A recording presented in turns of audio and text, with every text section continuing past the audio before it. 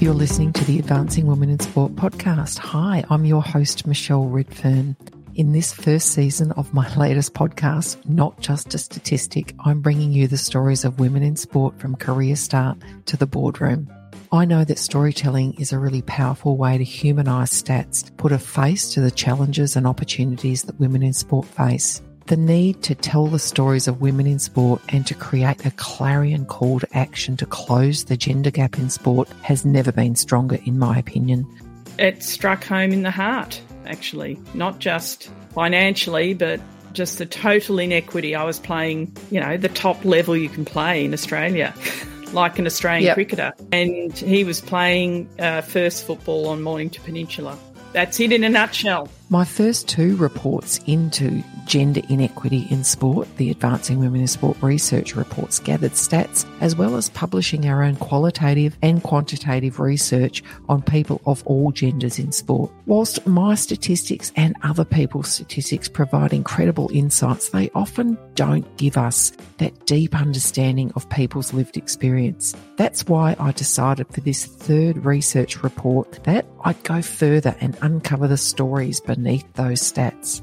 To do that, I'm leveraging one of the most powerful storytelling formats, podcasting. And in this series, and I'm going to have a series of seasons, lots of seasons, you'll be able to hear the stories of women at different career and life stages from different sporting disciplines and sectors within that very large ecosystem we call sport. You're going to hear about their lived experience, the good, the not so good, and of course everything in between. Well, I think it's really in your face. I mean, it was for me, I think, particularly having come from a different environment, having come from boys and men's cricket. But I think it breeds sort of resentment, but also sells a message that you are inferior. Our interviews are with women athletes, with coaches, administrators, broadcasters, directors and more. The women we interview identify in many ways and represent the many intersectional communities that sport serves. We discuss a lot over this season. Things that you can look forward to hearing are around burnout and how that impacts women, busting gender stereotypes, what is the motherhood penalty for women in sport and what do we do about it, how the playing field is still uneven despite some really great things happening, how women are rising up and some really positive stories about that, sport and business. It's a great combo and it's a really great combo for women. We recognise that we've come a long way, but there's still work to do.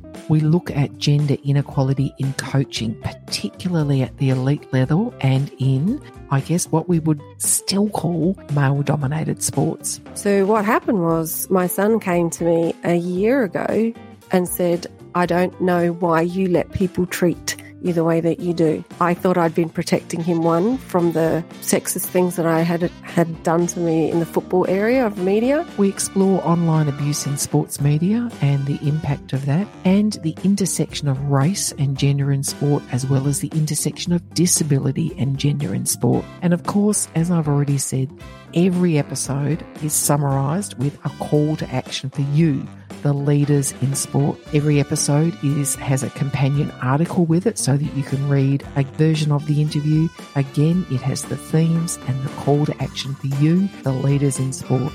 I hope you enjoy this series. I had just amazing fun and a lot of aha moments putting it together. As always, if you enjoy it, please share it because together we can close the gap in sport that so impacts women and girls reaching their full potential.